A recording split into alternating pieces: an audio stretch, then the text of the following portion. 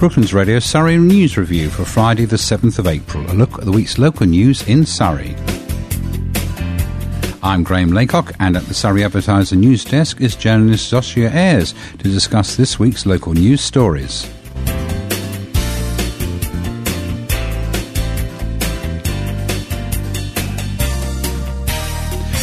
And first look at the headlines this week. A widower checking into the Travelodge near Thorpe Park has a shock when police are called. Police dogs and batons and riot shields deal with a brawl in Woking. And Surrey streetlights switch off. Boroughs to pay £20,000 a year to keep the lights on. We'll find out about all these stories and more as we're joined by Zosia. Hello. Hi, how are you? Very well, and you? Yes, good, thank you. OK, shall we start then with this widower checking into Travelodge near Thorpe Park with his daughter? Yes, so he checked into a Travelodge in Chertsey, and he said he was horrified when hotel employees called police over fears he was a paedophile. So this is Craig Darwell and his 13-year-old daughter Millie, and they checked in on March the 30th, and they said that when the father left the hotel reception to go to his car, a manager asked for proof that he was Millie's dad, and he had to show them some Facebook messages, allegedly.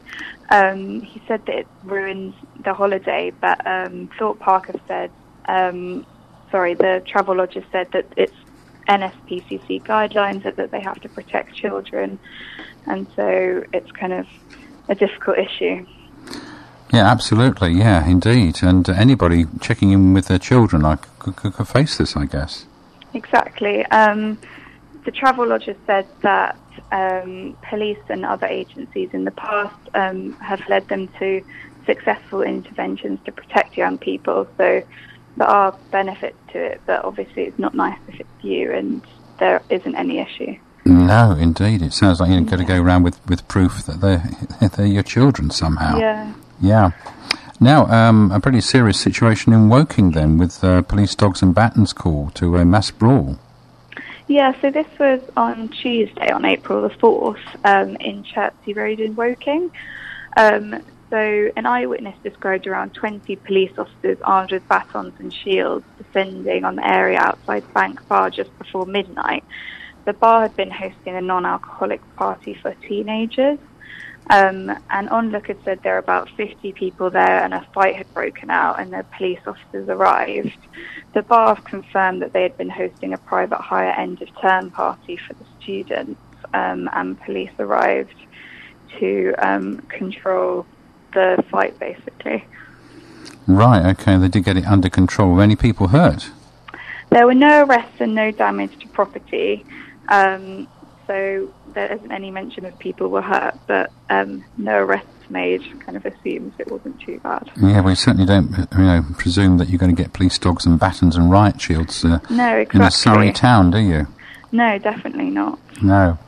Now, there's been a bit of a controversy about Surrey County Council switching off the streetlights overnight, but I see one borough is going to be funding some staying on.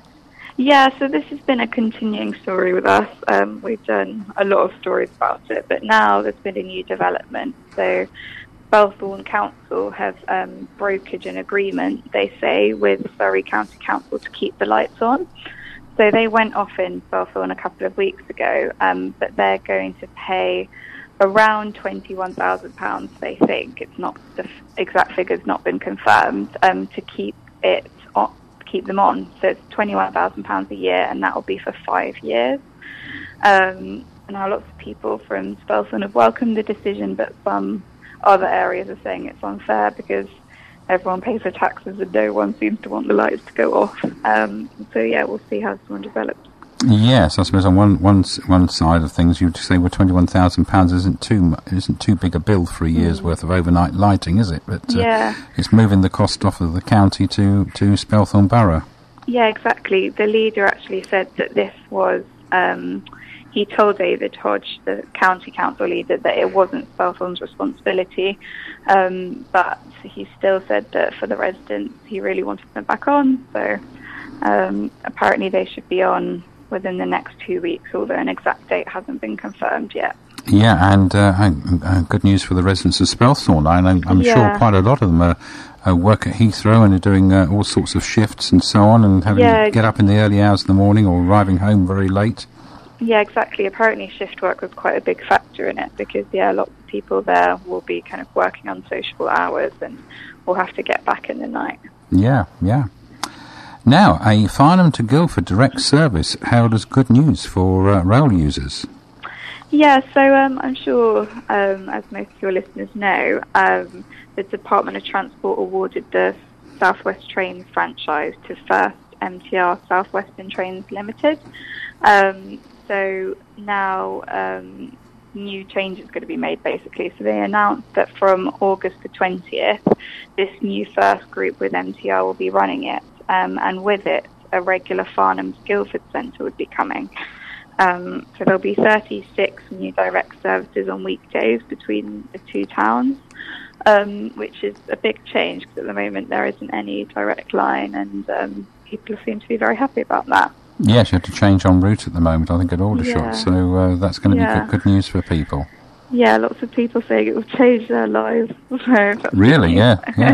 Well, it'll be interesting to see how it develops, and of course Guildford being a very big traffic generator as well. Yeah, definitely. Yeah. Now, Peter Jefferson's voice is to be used for a meditation app. Yes, so some of your listeners may have been listening to the shipping forecast over the years. So between 1969 and 2009, Peter Jefferson, who was a Weybridge resident, read a maritime weather forecast. And lots of people said that his voice was making them fall to sleep. So he's now reinvented the shipping forecast as a bedtime story for calm.com. So to the slow walks of regular forecasting show Sailing Bay, the Weybridge resident will be mentioning unusually calm weather conditions as he begins the monologue, and will be hoping to send people to sleep.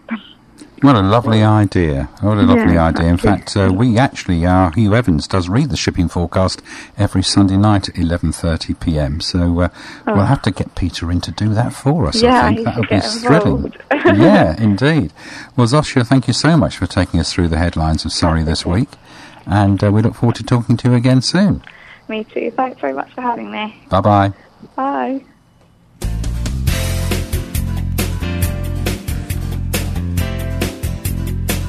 This has been Brooklands Radio News Review with Graham Laycock, and from the Surrey Advertiser, Zosia Ayres. And you can hear the Surrey News Review every Friday at 1 p.m. and 7 p.m. on Brooklands Radio. It's compiled by the Surrey Advertiser, and you can keep up to date at getsurrey.co.uk.